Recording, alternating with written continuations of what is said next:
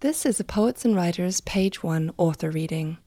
To hear more, visit us at pw.org/multimedia or at soundcloud.com/poets and writers. Dear Gerald, I am Denise's daughter, and this is the dream I had of you.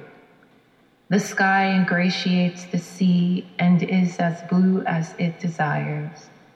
This is the backdrop as a car drives us down a natural road, flat lands and wind cleared. Before us, a city glints. Your right nostril comes into view, a fine etched keloid web. I touch, and something is lit in me. Your irises pitch black, and a mouth-feel silence where a bond used to be. Do you remember I bear the name you conjured, its attention turned to your shorelines, to the father missing in us both?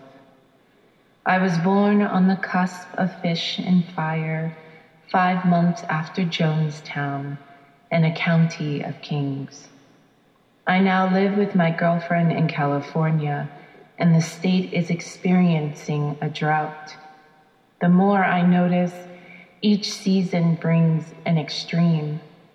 Why weren't you summer?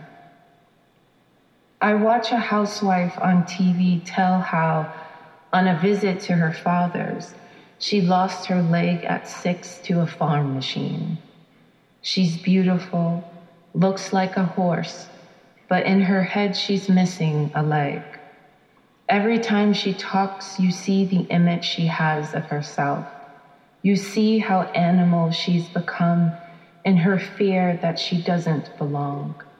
We will see it, her good foot, and wonder why God allowed this to happen. Question, where was the father? Soon to come, off performing noble cliches. Little girl I was thought you were loved by way of disappearing.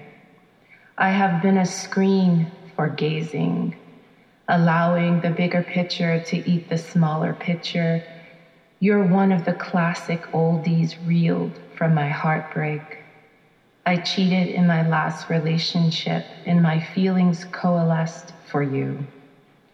That girl child me, full of so much fight and sorrow, is tail chasing in a scapegoated posture a perfumer would call fecal.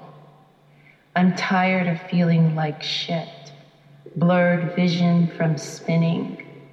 I cannot see clearly my belonging.